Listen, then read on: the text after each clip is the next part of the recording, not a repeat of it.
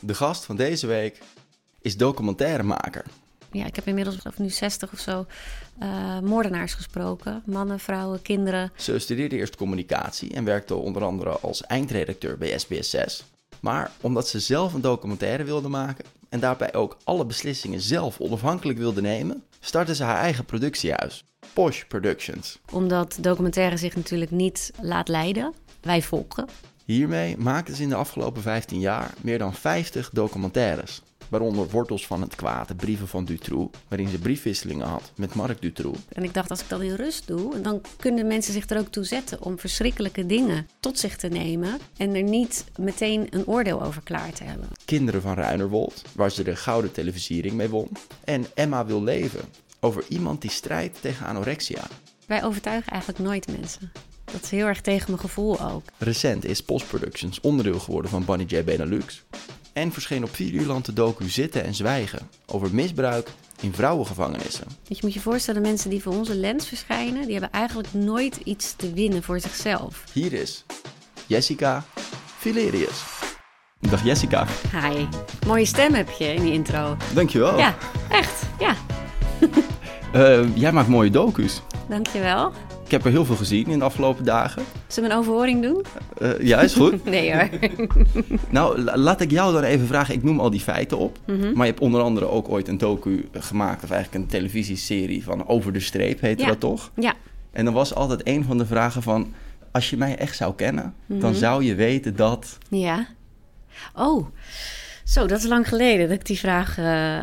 Ja, ik zal vast niet de eerste keer zijn. Nee. En ik vind het ook echt een van de mooiste vragen die je kunt stellen. Wij gebruiken hem ook nog wel eens in voorgesprekken. Als je me echt zou kennen, zou je weten dat iedere film voor mij eigenlijk weer een persoonlijk doel is. En dat het iedere keer weer net zo spannend is. Mensen denken vaak dat je dingen routinematig doet, of dat je nergens meer bang voor bent of niet meer onzeker bent. En ik denk altijd, wanneer komt dat moment dan? Want ik heb dat altijd wel. En ik denk wel, ik heb daar ook wel eens met mijn collega's over. Die zeggen ook, volgens mij moet je je pas druk maken als je dat niet meer voelt. Want, een soort onzekerheid, een soort... Nou, maar wat bedoel je met persoonlijk doel? Nou, dat het weer is gelukt. Of dat ik het goed heb afgeleverd. Of dat het veilig is. Wij hebben natuurlijk heel vaak met veiligheidsaspecten te maken voor mensen die we filmen. Of gewoon situaties die spannend zijn. En ik ben altijd weer blij en dankbaar als we dat veilig thuis hebben gebracht. En dat is wel iedere keer... Ik vind dat nog steeds geen vanzelfsprekendheid. Dat het iedere keer weer lukt. En dat is fysiek veilig, denk ik. Maar ook mentaal, emotioneel veilig. Ja. Je hebt ook een psycholoog. Ja. Al weet ik veel hoeveel jaar. Het bedrijf staat nu 15 jaar, volgens mij. Ik denk 12 jaar of zo, ja. In dienst. En niet in dienst, op afroep voor ons. Ja, maar je hebt een klein team. Ja. En zij is daar onderdeel van. Ja, klopt. Waarom? Ja. Omdat ik het belangrijk vind om voor onze eigen mentale gezondheid te waken. Omdat wij horen echt heel veel shit op een doorsnee dag. Heel veel trauma's, heel veel angsten. Dat gaat uiteindelijk ook ergens in je eigen lichaam zitten. Dat is ook gewoon wetenschap. Dat sla je ergens op. En als je dat niet goed reguleert, kun je emotionele problemen krijgen. Of je kan heel boos worden of machteloos voelen. En als je af en toe met een psycholoog die een geheimhoudingsplicht heeft, dus daar kun je helemaal tegen leeglopen, die kan daar niks mee. Als je dat af en toe doet, dan ontgift je als het ware. En ik zie het altijd een beetje hetzelfde als het zuurstofprincipe in het vliegtuig. Eerst je eigen masker op en dan de kinderen. Dus de mensen die je helpt. En uiteindelijk hebben we ook een soort van zorgfunctie. En ik moet er niet aan denken dat ik of een van mijn teamleden niet goed in zijn vel zit, waardoor die bepaalde dingen niet goed ziet of kan plaatsen en dan andere mensen probeert te helpen.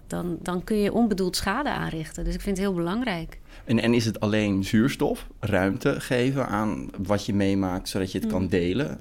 Of heb je ook wel dingen geleerd dat je dacht van hier moet je mee omgaan als je hele heftige dingen hoort? Nee, ik heb er heel veel van geleerd. Ja, over hoe je dat plaatst in de context van je eigen rol en van je eigen mogelijkheden of invloed. Ik heb ook echt geleerd dat sommige dingen niet te veranderen zijn. Dat je er wel alles aan kunt doen op je eigen vierkante meter van invloed. Maar ja, dat niet altijd lukt. En daar heb ik denk ik het langst over gedaan. Ik kon er heel slecht tegen als iets niet lukte. Als ik bijvoorbeeld getuige was van onrecht En ik vond dat ik alle bewijzen had. En ik had het bij de juiste mensen neergelegd. En er gebeurde niks. Nu kan ik daar wat beter mee omgaan. Die machteloosheid soms ook accepteren. Machteloosheid, ja. Ja, dat je ook gewoon kunt vaststellen voor jezelf. En dat heeft misschien ook met ouder worden te maken en met ervaring opdoen. Maar dat je echt met recht tegen jezelf kan zeggen... ik heb alles gedaan wat binnen mijn mogelijkheden lag. Ja, want jij zit altijd, wat je maakt... is altijd een beetje op het snijvlak tussen de psychologie van mensen... en misdaad. Ja, ik kom elkaar vaak tegen, die twee. Ja, maar ook het is een vrij specifieke niche die je dan gekozen hebt. Ja. Waarom dat? Ja, omdat dat me fascineert. Waarom? Ja, menselijk gedrag. Ja, waarom hou je van auto's of postzegels? Ik weet het niet. Nou ja, misschien was je ooit, toen je heel klein was... kwam je ermee in aanraking op een bepaalde manier... en dat je dacht van... Nee, ik kom echt uit een heel normaal gezin. Dus ik heb daar zelf... bestaat dat, normale? Ja, inderdaad. Dat is ook zo. Ieder huisje heeft zijn kruisje natuurlijk. Maar het heeft me altijd als kind inderdaad gefascineerd. Ik weet nog dat ik vroeger als kind... en dan heb ik niet over kleuter... maar echt op het moment dat je gaat interesseren voor boeken en lezen... Ja, ik haalde allemaal true crime boeken. Dus over Jack the Ripper ging ik lezen... en over Marc Dutroux. En dat waren mijn fascinaties. Want ik dacht, hoe kan je nou als weldenkend mens... een ander mens dit aandoen? En ik was zo benieuwd wat er gebeurt in aanloop daar naartoe. Nou, je hebt 15 jaar daar onderzoek naar gedaan. Ja, ik ben er bijna. Ja, is er al een soort voorlopig antwoord te formuleren? Nee, dat is wel een goede vraag. Maar nee, ik ben bang van niet. Ik ben er wel echt van overtuigd dat mensen niet slecht geboren worden... maar slecht gemaakt door omstandigheden. Wat mooi. Ja, daar ben ik echt van overtuigd. Waarom? Ja. Omdat ik dat kan staven met ik heb inmiddels meer dan 50, ik geloof nu 60 of zo... moordenaars gesproken. Mannen, vrouwen, kinderen. En allemaal zijn ze op een bepaald punt... gewoon onschuldig geweest en lief. En zoals jij en ik. Dus als we zeggen nature, nurture... dan is het wel echt de omgeving. Het is vaak een combinatie. Want sommige dingen liggen wel in de nature. Dus bijvoorbeeld een aangeboren hersenafwijking... die het mogelijk maakt dat je gevoelig wordt... voor bijvoorbeeld psychopathische trekken. En als je dan in aanraking komt... met bijvoorbeeld iemand die heel narcistisch is... dan wordt dat zeg maar geactiveerd. Dus je kan zeg maar dat basispakket bezitten, die gevoeligheid, net zoals bijvoorbeeld verslaving, die gevoeligheid kun je hebben. Maar het kan zo zijn dat je dat het nooit aan de oppervlakte komt. Dus dat het niet praktiseert, zeg maar. Daar zijn de omgevingsfactoren weer een belangrijke factor in. Dus het is eigenlijk en. Vaak is het en. Ja. Dus het is niet zo dat er in ons allemaal eigenlijk een soort monster zit. En dat je denkt van, je hebt zoveel mensen gezien nu en gesproken, dat je denkt... Nee, maar ik ben er wel van overtuigd dat iedereen bijvoorbeeld in staat is tot een moord plegen... als de juiste triggers aangeraakt worden. Dus als je in een situatie komt en de gelegenheid is er... en je moet bijvoorbeeld jezelf of je kinderen verdedigen... dan ben ik er wel echt van overtuigd dat iedereen dat zou kunnen. Het maakt dat je het niet doet, omdat mensen met niet die bepaalde afwijking of die lusten... die categorie heb je natuurlijk ook nog... die denken heel snel na, die denken dit is niet een goede oplossing. Maar ik verzeker je dat als je ooit in de situatie komt... dat het jij of hij is, of jij of zij... dat je er wel toe in staat bent. Het klinkt wel alsof je meer vertrouwen in de mensheid hebt gekregen... ondanks dat je constant op dat snijvlak van allerlei onderzoeken hebt gedaan. Ja, ik ben daar absoluut niet cynisch over. Want ik heb ook hele mooie dingen gezien. En ik heb ook TBS'ers zien opknappen. En ik vind de wereld absoluut geen verrotte plek... ondanks wat we allemaal horen. Nee. Want op jouw website of jullie website staat onder andere van... ja, wij werken altijd op basis van de gelijkwaardigheid tussen mensen. Ja. Zonder oordeel. Mm-hmm. En toen dacht ik, als je nou bijvoorbeeld die machteloosheid die jij ervaren hebt... ik noem je laatste documentaire. Het gaat over misbruik in vrouwengevangenissen. Mm-hmm. Daar zijn bepaalde mensen die niet aan het woord komen... maar waarvan ik niet een heel goed beeld heb gekregen... op basis van de documentaire. Zijn die ook gelijkwaardig? Die niet aan het woord komen, bedoel je? Ja, bijvoorbeeld daders. Dit zijn allemaal gedetineerden die aan het woord komen. Ja, maar ik bedoel, het gaat over misbruik in vrouwengevangenis. Ja. En de daders die gedetineerden misbruiken bedoel je? Oh, sorry, ik dacht dat je het over de gedetineerden had. Ja, kijk, natuurlijk, ik zou liegen als ik zou zeggen dat doet niks met me, natuurlijk. Maar dat moet je wel parkeren. net zo goed als Waarom moet je dat parkeren?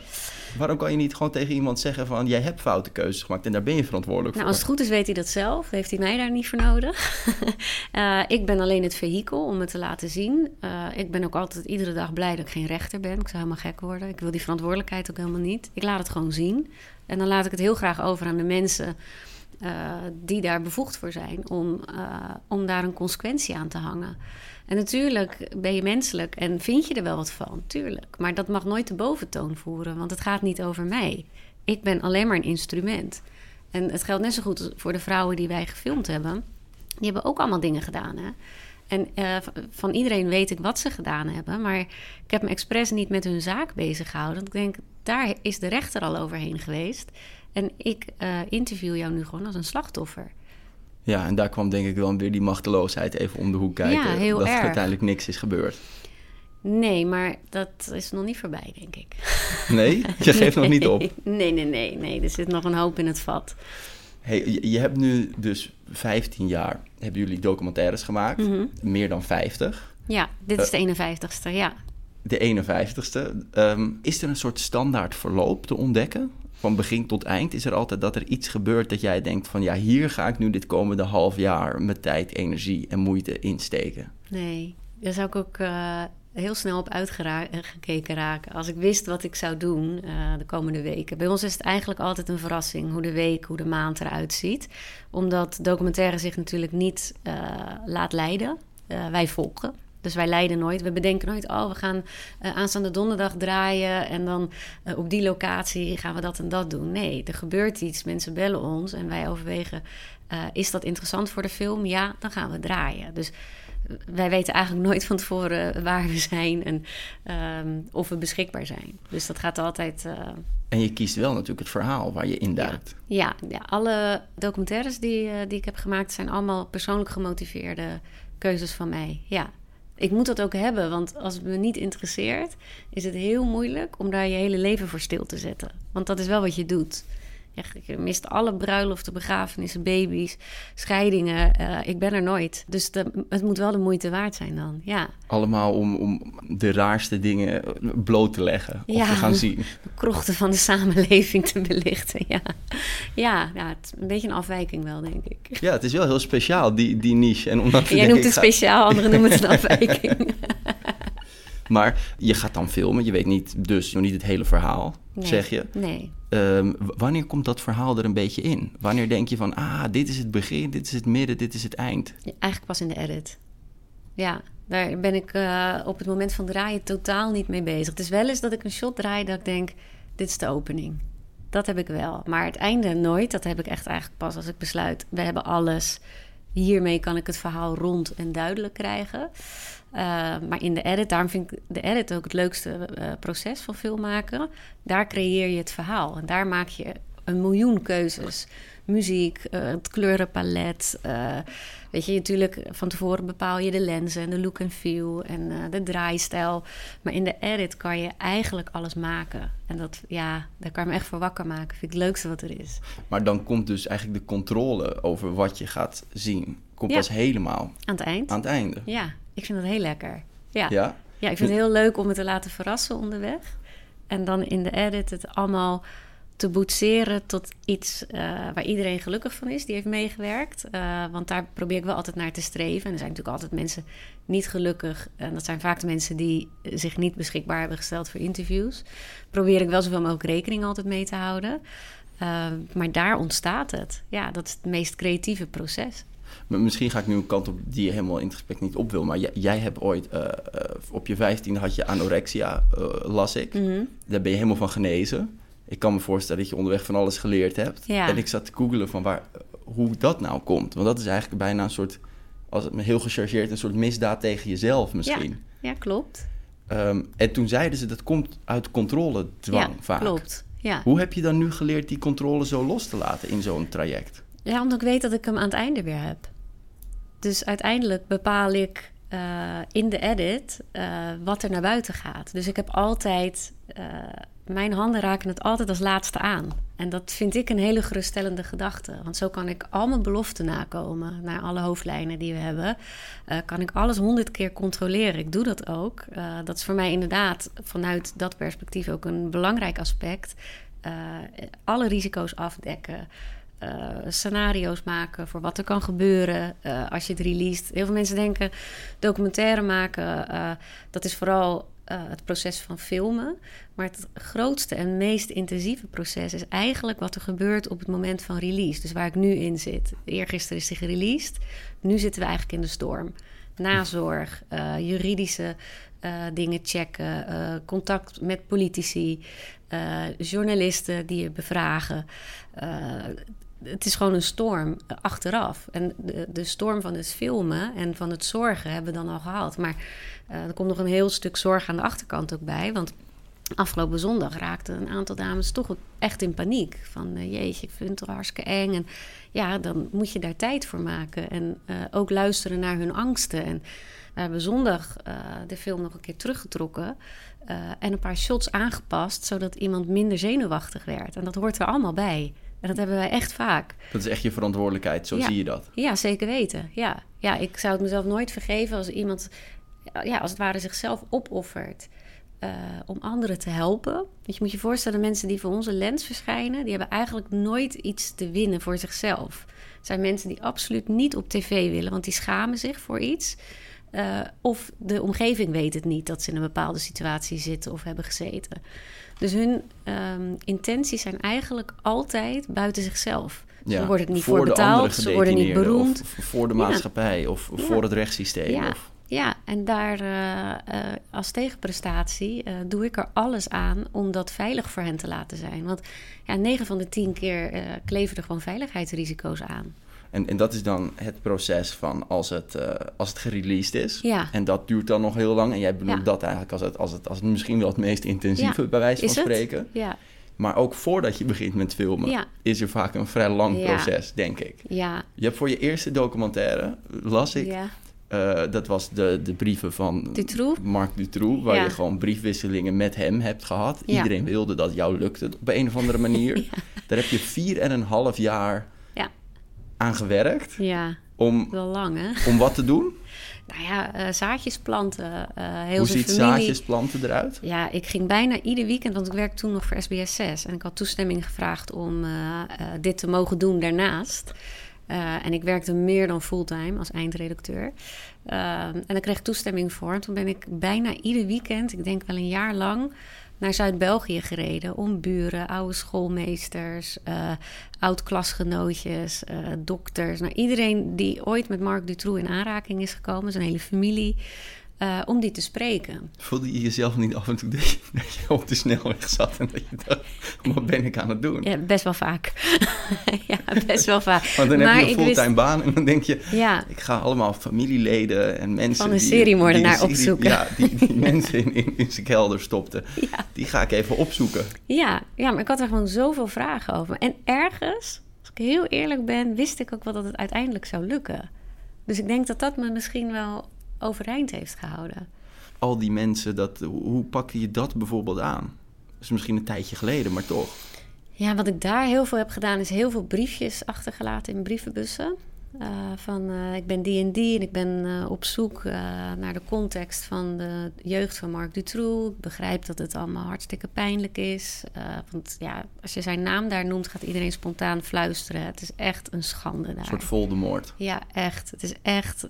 Mensen zijn echt woedend op hem. En terecht, denk ik. Hij heeft heel veel schade aangericht, maar ook gewoon de streek waar hij uitkomt. Iedereen wordt daar nog steeds mee geassocieerd. Van, je woont in die wijk van Marc Dutroux. Dan had hij ook nog 4 huizen. Dus dat zijn 4 hele wijken die daar echt last van hebben. Laat staan zijn familie, die nu allemaal onder andere namen leven. Dus dat soort onderzoek heeft vooral heel veel tijd nodig. Heel veel tijd, tact en rust.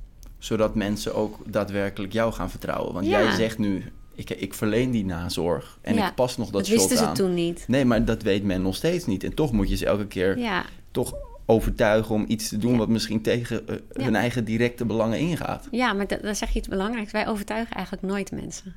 Dat is heel erg tegen mijn gevoel ook. Ik laat ze altijd zelf beslissen. En ik leg altijd alle eventuele nadelen op tafel. Ik hoor echt regelmatig dat mensen tegen mij zeggen, als ze eenmaal hebben besloten, ik ga het doen. En dan gaan we over de nadelen praten. Dat ze dan tegen mij zeggen, wil je wel dat ik het doe? Omdat ik al die risico's ook benoem. Want ik wil dat mensen goed... Wij weten wat de impact van televisie is. Maar iemand die daar nog nooit mee te maken heeft gehad, die weet dat niet. Dus dat moet je eerlijk bespreken van tevoren. Jij wil iets van hen. En dan toch ga je niet overtuigen. Nee, ik wil het graag. Dat spreek ik ook uit. Maar niet ten koste van iemand. Want dan is het me helemaal niet waard. Dus hoe krijg je dan toch voor elkaar? Het zijn altijd zuivere keuzes. Die mensen besluiten uiteindelijk zelf, ik wil dit doen. Nooit omdat ik het wil. Daarom hebben we ook, even afkloppen, maar nooit problemen gehad met mensen die voor de lens zijn verschenen. Want ze hebben het heel wel overwogen gedaan. Ze hoeven geen contracten te tekenen. Wij laten ze pas toestemming voor uitzending geven, wat we dan quitclaims noemen, tekenen als ze de montage hebben gezien. Dus als ze weten, dit is de context, zo ben ik neergezet, daar herken ik me in. En dan geven ze hun handtekening, maar nooit aan de voorkant. Dus dat risico ligt gedurende het productieproces helemaal bij mij. Ja, dan moet je echt vertrouwen opbouwen met hen. Ja, maar daarom is dat gesprek aan de voorkant zo belangrijk. Dat ze ook weten dat ik ze niet zal opofferen. En ik heb ook wel eens opname gestopt omdat ik het niet meer veilig vond voor iemand. En die zei tegen mij, het kan wel. Toen zei ik, nee, het kan niet. Nou, dan krijg je ook een lastig gesprek. Dan zeg ik, ja, ik vind het gewoon niet veilig voor je. Dus ik ga daar niet aan meewerken. Zonder namen te noemen of rugnummers, maar wat gebeurde daar? Ja, dat kan ik niet vertellen zonder dat het herleidbaar is. Oké. Nee, maar het was voor iemand zijn psychische gesteldheid niet veilig, vond ik. Ik vond dat diegene zieker werd tijdens de opname. En toen ben ik daar tijdelijk mee gestopt, ja. Heel heftig wel ook, dat je dus dat helemaal op basis van vertrouwen doet. Ja. Terwijl het al zo'n soms instabiele situatie is of door misdaad instabiel. Of door... Ja, maar ik ben er echt van overtuigd dat je alleen op die manier deze thematiek kunt doen. Als ze voelen dat ik geen ander belang heb dan mensen informeren en de mensen die het daarna overkomt niet zozeer te helpen, maar dat dingen verbeterd worden. Dus dat het maatschappij breed, dat je iets aan de kaak stelt. En ik vond het ook heel grappig op jouw cv. Normaal zie je dan alleen of de kijkcijfers of de prijzen. Ja. Maar bij jou stond er vooral heel expliciet van kamervragen. Ja. Er is subsidie gegaan naar die en die. Ja. Er is daar een enquête geweest. Of dat is dus ook een beetje het doel. Iemand vroeg laatst ook waarom ik niet op mijn CV, op mijn LinkedIn, was het volgens mij, ik heb het nergens staan, maar stond dat ik de televisiering had gewonnen. Toen dacht ik, ja, maar dat is een fantastisch compliment, maar dat is niet waarom je iets maakt of waarom mensen wel of niet met mij gaan werken. Dus voor ons is dat minder relevant. Is de inhoud eigenlijk altijd leidend. En we zijn er super trots op. Vooral omdat het een publieksprijs is, vind ik het echt heel leuk. Maar het is nooit de inzet, nee. Maar je bent ook vaak de eerste die iets mag filmen. Bijvoorbeeld bij de kinderen van Ruinerwold. Ja. Het nieuws kwam net naar buiten en dat was volgens mij letterlijk wereldnieuws. Ja. En binnen 2 weken begon jij met filmen, als ik het goed zeg. Ja, ik was gebeld eerst. De eerste week, volgens mij was het de 3e of de 4e week. Toen werd ik gebeld door Israël. Ja.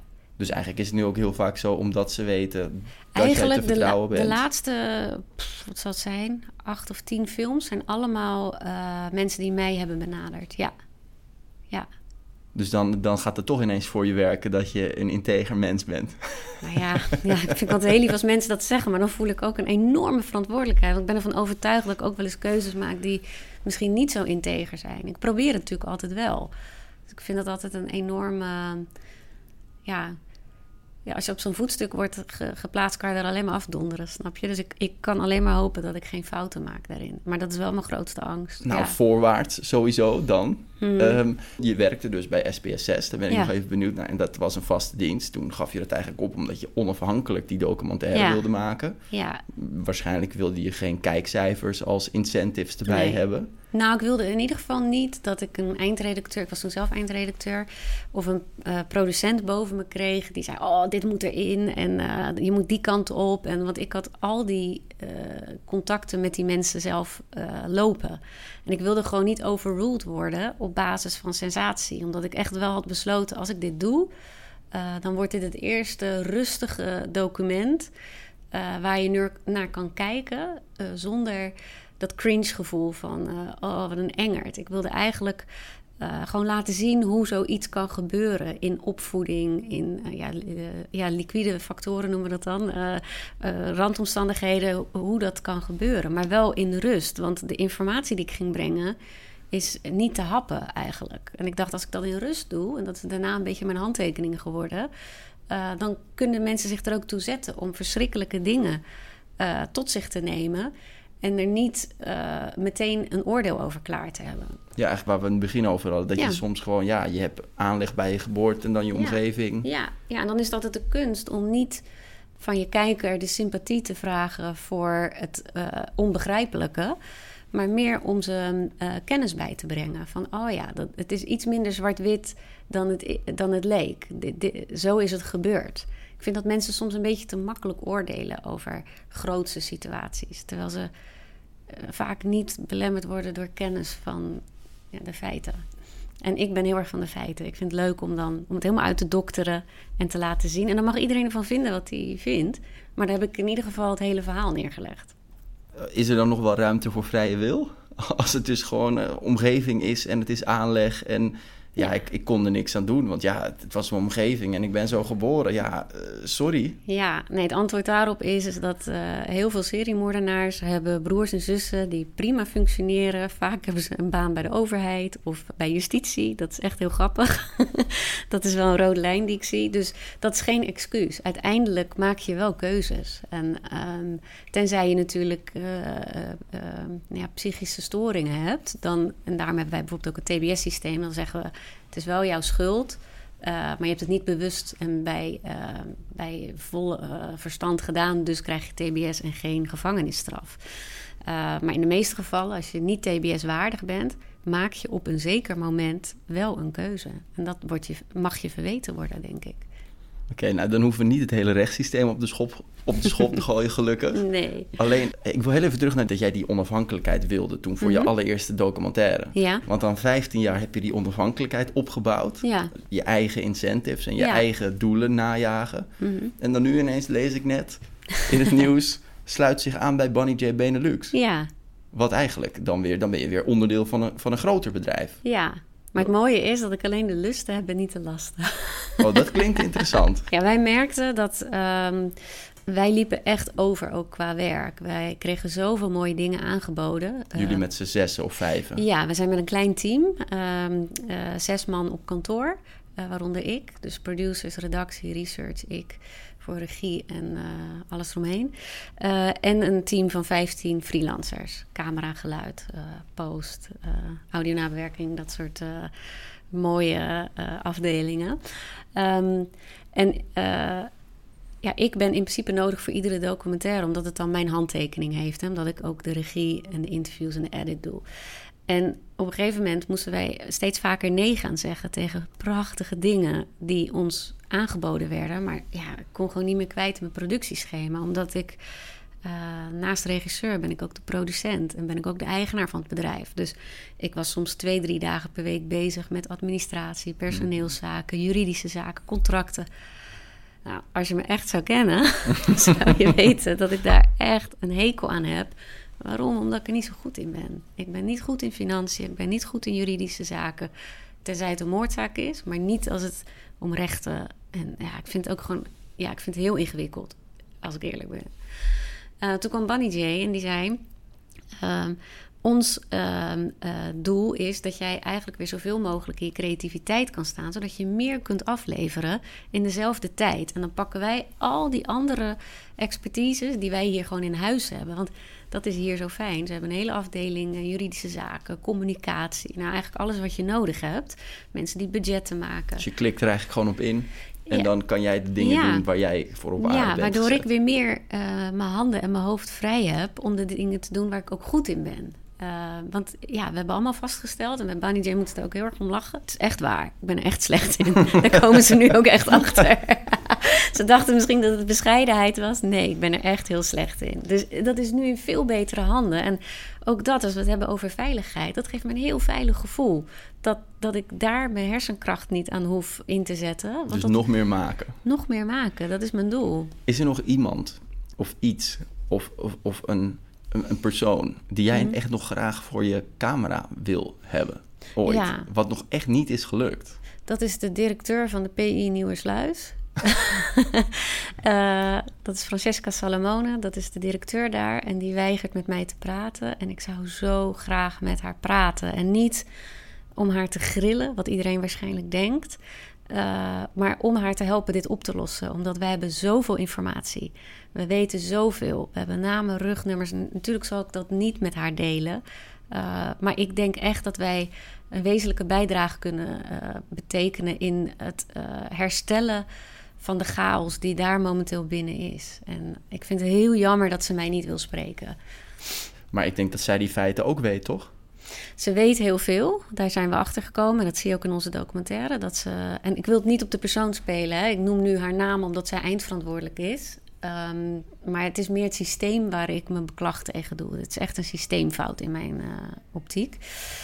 Ze weten het. De aangiften van misbruik waren bekend. Ik denk niet dat ze wist hoe groot het was en hoe wijdverspreid en hoe structureel. En op dit moment denk ik dat ze onderschat wat de ernst is. Dus dat ze het wel op papier ziet, maar dat ze niet zien hoe ernstig het is en hoe onveilig die gedetineerden zich nu, terwijl wij zitten te praten, nog voelen. En dat zou ik zou zo graag bijdragen aan die oplossing. Ik dacht, je gaat zeggen Ridouan Taghi of El Chapo of nee. Nee, mijn dromen liggen niet bij grote namen. Liggen juist bij verandering kunnen maken. Ik wil impact maken.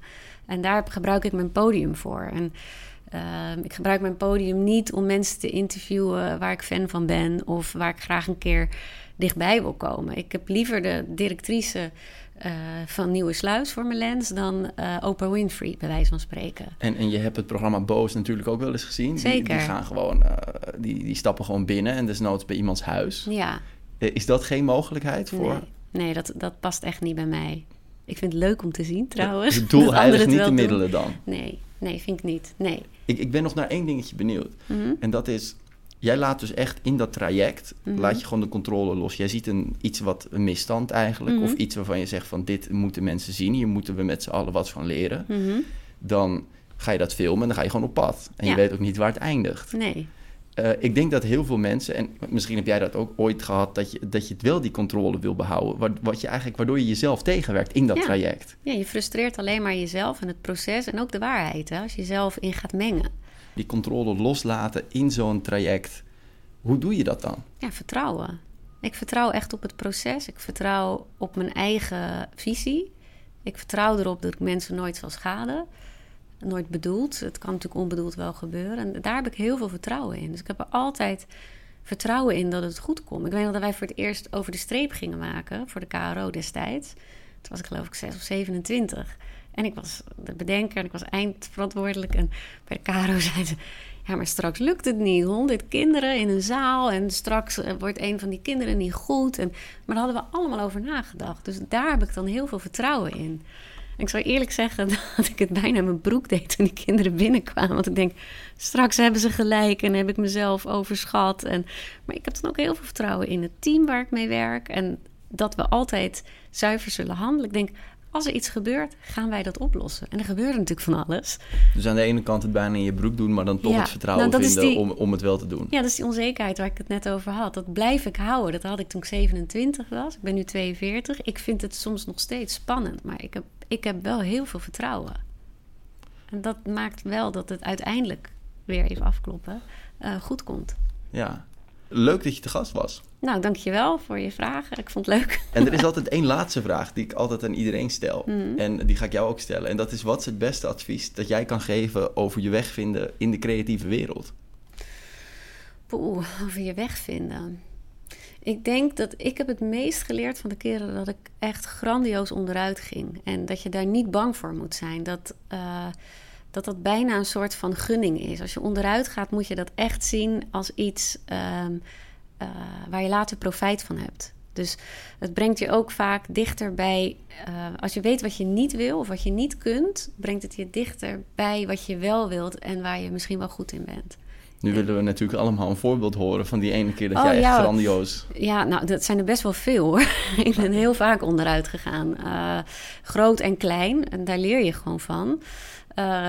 Maar mijn grootste uitglijder was misschien dat ik ooit een moordenaar heb geïnterviewd. En dat ik dacht dat ik de nabestaande van die vrouw die was vermoord, een hele jonge vrouw.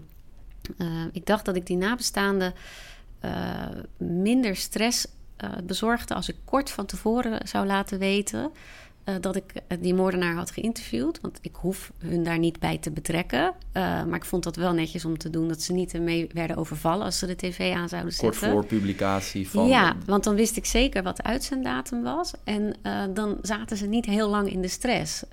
Want dat zorgt natuurlijk voor stress, dat snapte ik ook. En toen belde ik die vader om dat te vertellen. En die reageerde zo woedend en zo emotioneel. En ik probeerde hem mijn intenties uit te leggen. En ik schrok echt heel erg. Ik was dan ook veel jonger, maar ik schrok echt dat ik dat zo verkeerd had ingeschat. En toen hing hij boos op en toen stuurde hij me een foto van zijn overleden dochter in de kist. En toen zei hij, ik hoop dat je trots bent op jezelf. En daar ben ik zo ontzettend ziek van geweest. Omdat ik meteen voelde wat ik verkeerd had gedaan. Ik had een verkeerde inschatting gemaakt. Ik had hem daar veel eerder bij moeten betrekken. En ik hoefde hem niet om toestemming te vragen. Maar ik had dat wel veel eerder moeten doen. Zodat hij niet het gevoel had dat ik dit achter zijn rug om had gedaan. Of dat ik vriendjes was met die moordenares. Dat is allemaal absoluut niet waar. Maar ik begreep in één handeling hoe dat overkwam. En daar ben ik meerdere keren voor door het stof gegaan bij die man. Ja, dat is een heftige les via ook die foto. Ja, vergeet ik nooit meer. Nee, maakt je super bewust van ook je emotionele verantwoordelijkheid. Ja. Dank dat je te gast was. Ja, dankjewel voor de uitnodiging. En daarmee zijn we aan het einde gekomen van aflevering 174 van de Broadcast Magazine Jouw Joost mag het weten podcast. Met dit keer niemand minder dan Jessica Villerius. De docu Zitten en Zwijgen, waar we het over hadden, staat dus op Videoland. En wil je al Jessica's werk en de linkjes om het te bekijken netjes op een rijtje zien? Check jessicavillerius.nl. Dank voor het luisteren. En tot de volgende. Deze podcast werd mede mogelijk gemaakt door Broadcast Magazine. Naast een vakblad in print, uitgegroeid tot een breed platform aan activiteiten waarmee de slogan midden in de media alle recht wordt aangedaan. Kijk op www.broadcastmagazine.nl.